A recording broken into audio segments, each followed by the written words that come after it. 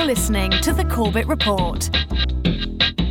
CorbettReport.com. Welcome back, ladies and gentlemen. Welcome back to the Corbett Report podcast. I'm your host, James Corbett of CorbettReport.com, coming to you, as always, from the sunny climes of Western Japan, here on the 17th day of May 2013. Welcome to episode 267 of the Corbett Report, The Meaning of Life. Well, dear viewers and listeners, the meaning of life is... Come on, you didn't really expect I was going to provide you with some sort of trite, simplistic summation of such an ambitious idea in a humble little podcast like this, did you? And if you did, and you really expect that a media personality who you probably never met and probably never will is going to provide such an answer for you, you might want to check your basic assumptions and check where it is you're looking for life's big answers from. But some more humble task that I think we can set ourselves today that might be a little bit more realistic is simply to posit that there is such a thing as a concept of a meaning of life. That there is some way that we can imbue our lives with some grander meaning than simply to slake our instinctual needs as biological robots, and that there is something worthwhile in the human endeavor, and that we are achieving something as a species. And this is an idea that one wouldn't think would be necessary to really elaborate on, but unfortunately, as we have pointed out here on the podcast numerous times in the past, there has been a generations-old, very concerted effort through a lot of the cultural programming that we're subjected to convince us that we are really nothing more than a cancer on this earth, and that human species is really nothing to be praised. You can just keep banging away. You can just keep banging away, making one useless, mediocre, not going to invent kid after another. No, I don't understand people like that. So don't you realize after your third loser kid, you don't have the DNA to make somebody special? It's like, what are you doing? All you're doing, you're just making more in the way people just walking around, looking up at as you're trying to get down the sidewalk, you know? Even if the energy mix that you recommend can be pursued and can be developed, you say there's still a profound problem. And the profound problem is that there are too many people living on planet Earth. Would you say that you actually welcome the idea that over the next 100 years, the world's population, by one means or another, will be cut dramatically? I'm afraid so. I think, like the word likely I would use is... But my question was, do you welcome it? Oh, no. Of course I don't welcome it. See, what bugs me about the whole issue of abortion is that you don't have any spectrum of debate. You know what I mean? Even pro-choice people, they're like apologetic. We're not pro-abortion, we're pro-choice. We're not pro-abortion, we're pro-choice. We just don't believe the government has the right to tell us what we can or cannot do with our own bodies. We're not pro-abortion, we're pro-choice. I'm like, come on, say it. Don't walk on eggshells. People suck, there's too many of them, and they're easier to kill when they're fetuses than when they're grown up.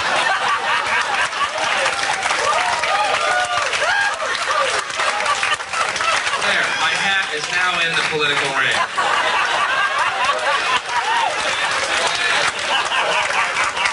What party is this? It's the party of people suck. I am so sick of this backslap, and aren't people the keenest things in the world? Wrong. You're a virus with shoes. Every mammal on this planet instinctively develops a natural equilibrium with the surrounding environment, but you humans do not. You move to an area and you multiply, and multiply until every natural resource is consumed. And the only way you can survive is to spread to another area.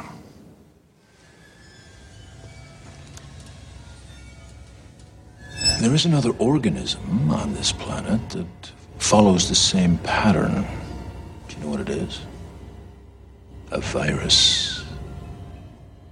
Human beings are a disease, a cancer of this planet. You are a plague. rural areas in every country are being overrun by an ever-growing urban sprawl. And since humans adopted agriculturalism, our population has been expanding exponentially, overcrowding the Earth. In the past 100 years alone, humans have damaged every ecosystem, preying on Earth's natural resources and disrupting her planetary cycles. Not living in balance with nature, as our ancestors did centuries ago, the human race has become a global cancer, so virulent, even Mother Earth may perish. And I think if you were an intelligent life form from another planet and you were looking at the Earth, you wouldn't see individual people. You wouldn't see housekeepers and limo drivers and stand-up comedians. You wouldn't see that. You would see mold on a sandwich. Ooh, so brave, so edgy. Wow, think of all those free-minded people who are just so on the edge of the very precipice of intellectual thought that they can posit such misanthropy. Wow, they're so cool. Yes, well, unfortunately, this type of teenage angst-level thinking about how edgy and exciting it is to posit such childish ideas of how humanity really just needs to be eradicated from the Earth has really taken over society to a large extent, to the extent that if you posit those ideas in the right way at the right time, you will probably find the vast majority of the people agreeing with you in some way. Oh, the world is overpopulated, humans are just a terrible disease on the planet, everything's going to hell, and basically the world would be better off without us, the universe would be better off without us. It is certainly a sign of a culture in decline that is that idea is in the ascendant. And it shouldn't really need to be stated and stressed that indeed humanity is something worth striving for, that worth fighting for, that the human endeavor is something grander than just these shells, these biological shells of human beings that walk around in pre-programmed ways and are just useless eaters. It is evidently the people like the Kissingers of the world who use phrases like useless eaters who want us to take that on board for a whole host of reasons. And we could go from the very blasé, very mundane monetary reasons. Of course, Madison Avenue wants to make you feel inadequate and make you feel worthless so that they can sell more products to you to give your life meaning.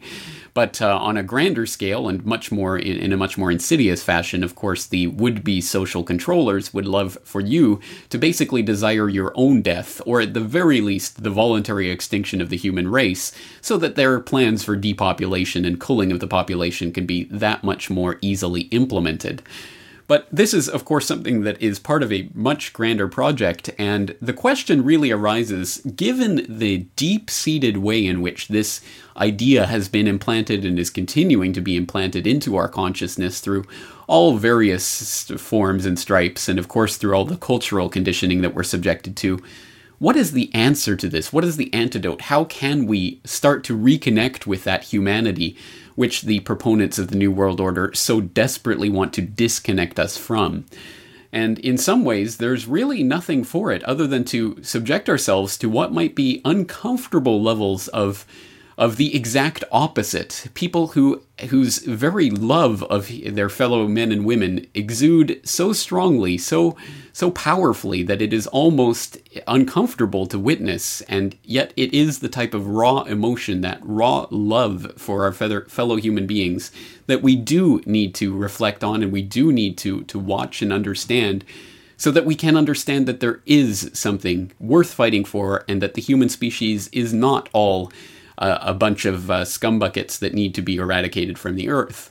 So what better person to turn to in this endeavor than Fred Rogers? It's a very fancy machine, but you're the one who makes it go. Right. Did it take a long time to learn how? No, not really. I had other wheelchairs, and that only took... My first electric wheelchair only took me about a day to learn how to use it. Gee, that's wonderful. Jeff, your mom and dad must be really proud of you. I'm sure they are. Yeah. Well, I know I am. Now, can you tell my friends what it is that made you need this wheelchair? Sure. Well, when I was about 7 months old, I had tumor, and it broke the nerves to tell my hands and legs what to do. I see. And they tried to cut the tumor, but they couldn't get it, and I became handicapped. And I got a wheelchair when I was 4 years old. That was your first one? Mm-hmm. When you were 4? Uh-huh. Do you remember that? Yeah, sort of. You must have some mighty good doctors who've been taking care of you. Can you tell me any of your doctors' names? Yeah, I have a pediatrician, Dr. Hansen, who works in Madison St. Mary's Hospital. And then at UW, I have the bone doctor is Dr. Breed, who takes care of the bones, I guess, because he's a bone doctor.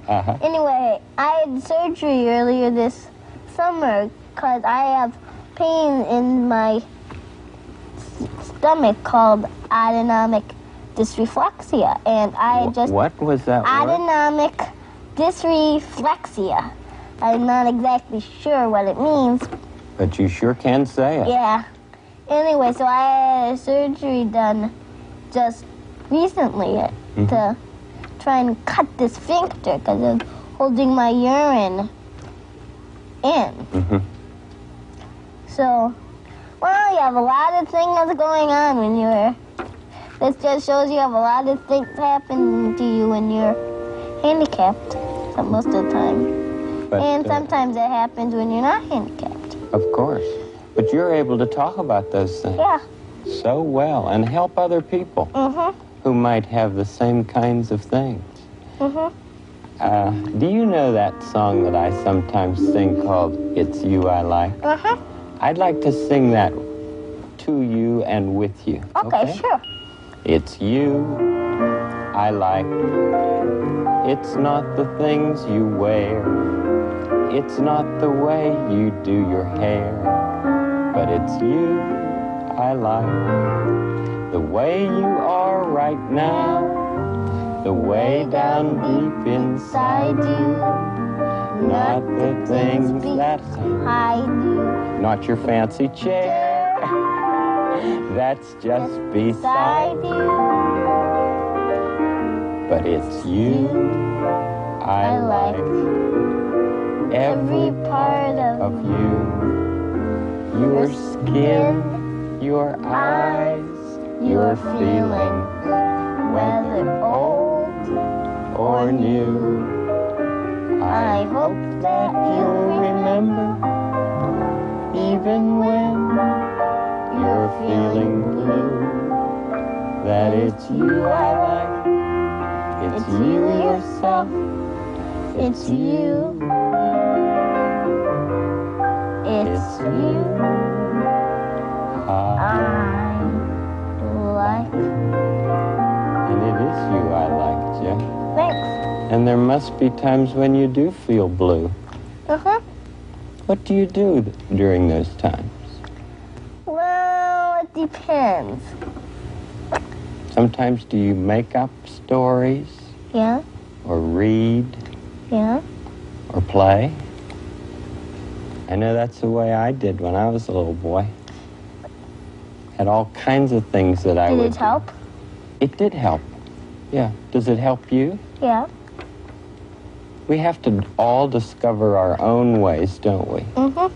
Of doing things when we're feeling blue. I'm not feeling blue right now, though. Me neither.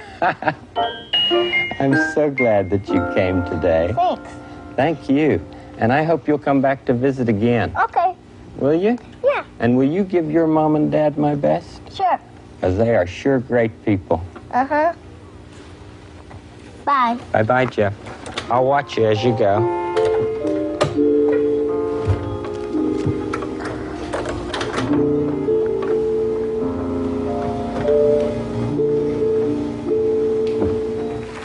Please welcome Jeffrey Erlinger.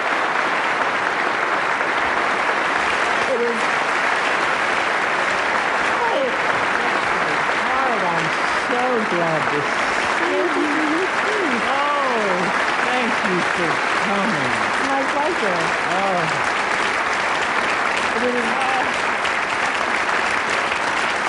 What a surprise.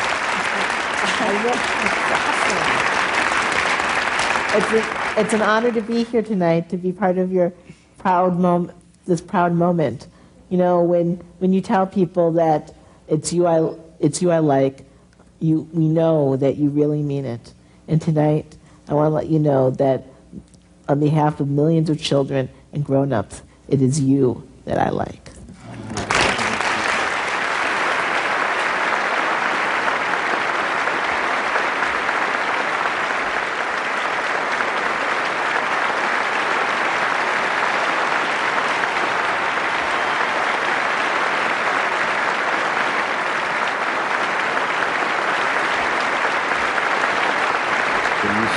Me as I say my few words? Absolutely. Okay.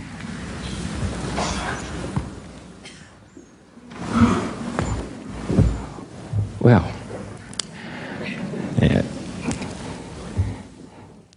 to Jeff Erlinger and all of the wonderful neighbors who have grown up with our neighborhood, This was, of course, completely unexpected, and what a wonderful gift, and I thank the Academy for allowing this to happen. Jeff and I haven't been together for a while. We met when he was, I think, 4 years old. 5. Such good neighbors. Well, this is what I wanted to tell you before I knew that I'd have this great gift tonight. Fame is a 4-letter word. And like tape or Zoom or face or pain or life or love, what ultimately matters is what we do with it. I feel that those of us in television are chosen to be servants. It doesn't matter what our particular job. We are chosen to help meet the deeper needs of those who watch and listen, day and night. The conductor of the orchestra at the Hollywood Bowl grew up in a family that had little interest in music, but he often tells people he found his early inspiration from the fine musicians on television. Last month, a 13-year-old boy abducted an 8-year-old girl. And when people ask him why, he said he learned about it on TV. Something different to try, he said. Life's cheap. What does it matter? Well, life isn't cheap. It's the greatest mystery of any millennium, and television needs to do all it can to broadcast that, to show and tell what the good in life is all about. But how do we make goodness attractive? By doing whatever we can to bring courage to those whose lives move near our own. By treating our neighbor at least as well as we treat ourselves, and allowing that to inform everything that we produce. Who in your life has been such a servant to you? Who has helped you love the good that grows within you? Let's just take 10 seconds to think of some of those people who have loved us and wanted what was best for us in life. Those who have encouraged us to become who we are tonight. Just 10 seconds of silence. I'll watch the time.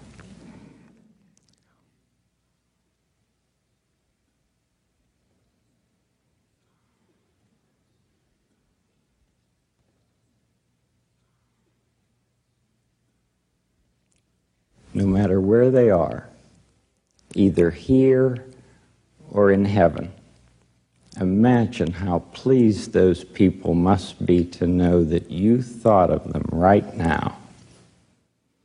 We all have only one life to live on Earth. And through television, we have the choice of encouraging others to demean this life or to cherish it in creative, imaginative ways. On behalf of all of us at Family Communications and the Public Broadcasting Service, I thank you for all the good that you do in this unique enterprise and for wanting our neighborhood to be a part of this celebration tonight. Thank you very much.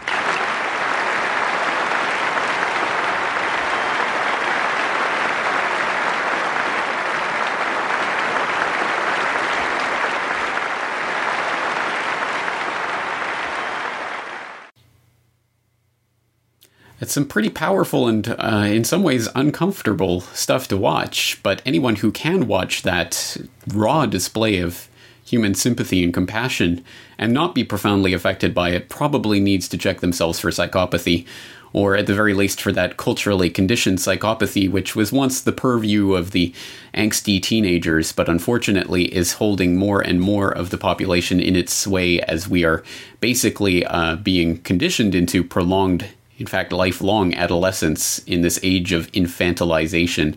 Well, here in the Corbett Report, we do not talk down to you, and we are not attempting to suppress your human spirit. We are attempting to set it free. And again, the question is, why is it so unsettling and uncomfortable to watch someone who has such an incredibly powerful display of compassion for other human beings? It must be because it does point to that deficiency within ourselves, that we have become so jaded, so cynical, so hardened, that we have lost that basic human compassion, which should be the driving force behind everything that we're doing. Because at the end of the day, what is the connecting principle of this new world order system that we're facing? All the economic ills and the geopolitical ills and the philosophical and social ills that we face and confront here week after week after week. What is the bedrock underlying principle which unites all of that? It is an absolute detestation for humanity, a desire to eradicate the world of the human spirit and what it means to be humans. And of course, that is directed by a sick, psychopathic elite, would-be elite at the top, who really do desire our enslavement and ultimate eradication. And unfortunately, as students of military strategy know, from Sun Tzu onwards, the most effective way to combat an enemy is to make them desire to lose the fight, to give up the will to fight. If you can effect that in an enemy population, then you have won the battle by default. And that is exactly what all this propaganda, this teenage angsty propaganda about, oh, it's so cool to hate humanity and to wish your own death, is really aiming at the end of the day. It's that same ideology which drives people like Kissinger to call us useless eaters and to basically wish that we can all be used as dumb animals for the slaughter, like the military servicemen are used by the political puppets who are commandeering them. Well, where is all this heading, and why are we cogitating on this today? Well, I assume that probably a lot of you in the crowd will know by now that I have recently had the experience of becoming a father, and obviously this plays heavily into my mindset, into my perception of the world, and why it is that I do what I do anyway.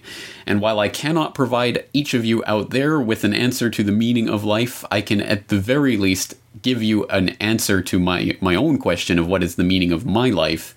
And I can tell you that he is sleeping right now in the other room. And for someone who has never had that experience of holding their child in their arms for the first time, there's really no way to put that into words. And for those who have experienced it, I think you know what I'm talking about. But this is why I do what I do.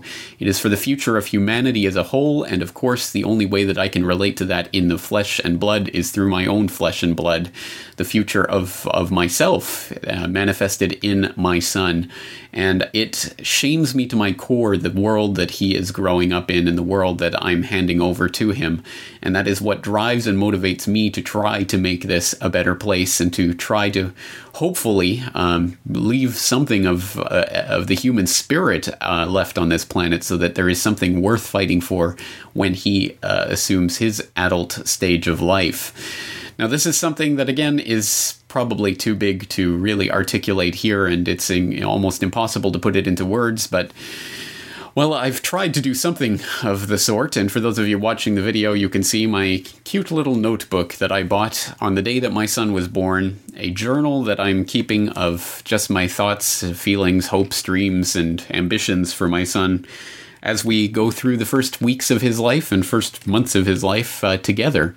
And this is something that obviously is personal, and I'll be sharing with him directly when he comes of age. I'll give him this journal so that he understands what it was that I went through as a parent attempting to raise a child. But I did share a little bit of this. I did share one of these entries with the subscribers to my newsletter in last week's subscriber-only newsletter. And so today I would like to share that with all of you out there, just to give you an insight into what's going through my heart and my head in this time right now, as I'm experiencing the threshold of a completely new stage in my life. And I want to share that with you guys out there because I think this is important to what it is that I'm doing and why it is that I'm doing it. So allow me to read a little bit from this journal that I'm keeping here. Dear son, never in my life have I spent so much time watching the wind rustle the leaves in the trees. But this is precisely what I find myself doing every day now since I discovered that you love falling asleep in my arms, cradled in my tented-up legs as I sit on the futon on the tatami floor. I don't dare move a muscle while you doze off for fear of startling you or sending you into a crying fit. So there I sit, utterly motionless, holding you in my arms, with nothing in the world to do but wait while you become relaxed, your eyes drooping shut, your breaths becoming slower and shallower, then into light sleep, your eyes darting back and forth beneath your closed lids, and finally deep sleep, so I can put you down in your bed. I feel like I should be the one teaching you things about the world. I am your dad, after all. But so far, you've been the one teaching me. How to comfort a crying baby. How to change your diapers. How to bathe you. How to track your feeding times and your bowel movements in a journal while your mother nurses you. How to hold you until you drift off to sleep. How to appreciate the exquisite, subtle beauty of a gentle spring wind whispering through the leaves of the neighbor's tree. For once in my life, just appreciating the peace and quiet without a podcast to listen to, or a website to browse, or any of the other 1,000,001 distractions of our modern world, taking me out of the stillness of that moment. Do you know I have never in my life truly just taken the time to appreciate a moment like that? Thank you, son, for giving me that opportunity. I've learned other things as well, surprising things. I always thought that flesh and blood was just an expression, but it's true. We are of one flesh, and the bond I feel is stronger and more real than I could ever have imagined. When you are fed, changed, and happy, I feel your contentment. When you cry out in hunger, I sense that hunger in my own stomach. When your mother nurses you, I pour myself some water after pouring a glass for her, our thirst becoming one. That look of total relaxation on your face when we slip you into your warm bath has infected me. I find myself taking the time to appreciate the warmth of a morning shower that I barely even noticed before. Oh, there are things that I'll be able to teach you. Little things. How to tie your shoes, how to catch a baseball, how to add and subtract, multiply and divide. Big things too, of course. The big truths about finance and politics, the predators that are attempting to prey on society and what we can do about it. Yes, of course there will be time for all of that. But for now I find that I am the student, learning by experience perhaps the most valuable lesson of all. How to raise a child. I suppose if I had anything to teach you now, here, writing these words that you are still years away from even being able to read, it would simply be this. There are things in this life that simply cannot be taught. They can only be experienced. Having a child is one of those things. No matter how much I write or how eloquently, no mere words can express that love I feel when I gaze into your eyes. That is something you will simply have to experience for yourself, son, and I hope one day you will. For now, I'm happy to spend another few minutes holding you in my arms, watching the wind in the trees. Not rushing around, not worrying about the next thing I have to get done, not distracting myself with the cares of the world. Everyone who has ever had a child tells me that the years pass by so fast. I'm going to enjoy every second on that clock I can before it ticks by. I love you, son. All right, well, I think I will leave that there because I'm still at the stage where I turn into a hot, blubbering mess when I start talking about my son and the emotions that have sprung forth in becoming a father. But suffice it to say that humanity is not a cancer on this earth, and every time a baby is born, a piece of the New World Order dies, and it is a beautiful thing. So this is what preoccupies me of late. So I once again want to thank all of you for your support during my time off as I've welcomed my son into the world and as I get back on board with things at the Corbett Report. And once again, continue trying to push forward with the helping to spread the understanding of the world that we're living in to try to make this world a better place for my child and maybe yours as well. And that's, I think, the most that we can do at this point, and this is the most that we can ask. And once again, I ask for your support in this endeavor. So that's going to be it for this week, and we will be back with podcasts, etc., as usual, starting next week as well. So once again, thank you all for your support, and just on a deprogramming note here before we leave, next Monday would be the third Monday of the month, and thus the supposedly the time for our film literature in the New World Order series. This month we were going to be examining Catcher in the Rye, but I feel like a student in every possible way right now because I have to ask for an extension because I've been too busy with my son to actually read through the novel. So we will postpone the film literature New World Order to next month, where we will again examine Catcher in the Rye. So you can look forward to that.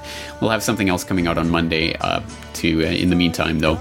So on that note, I'm going to leave it there for this week. Once again, thank you all for your support. I truly appreciate it, and I'm looking forward to talking to you again very soon. Every day, in every way, it's getting better and better. Beautiful, beautiful, beautiful, beautiful boy.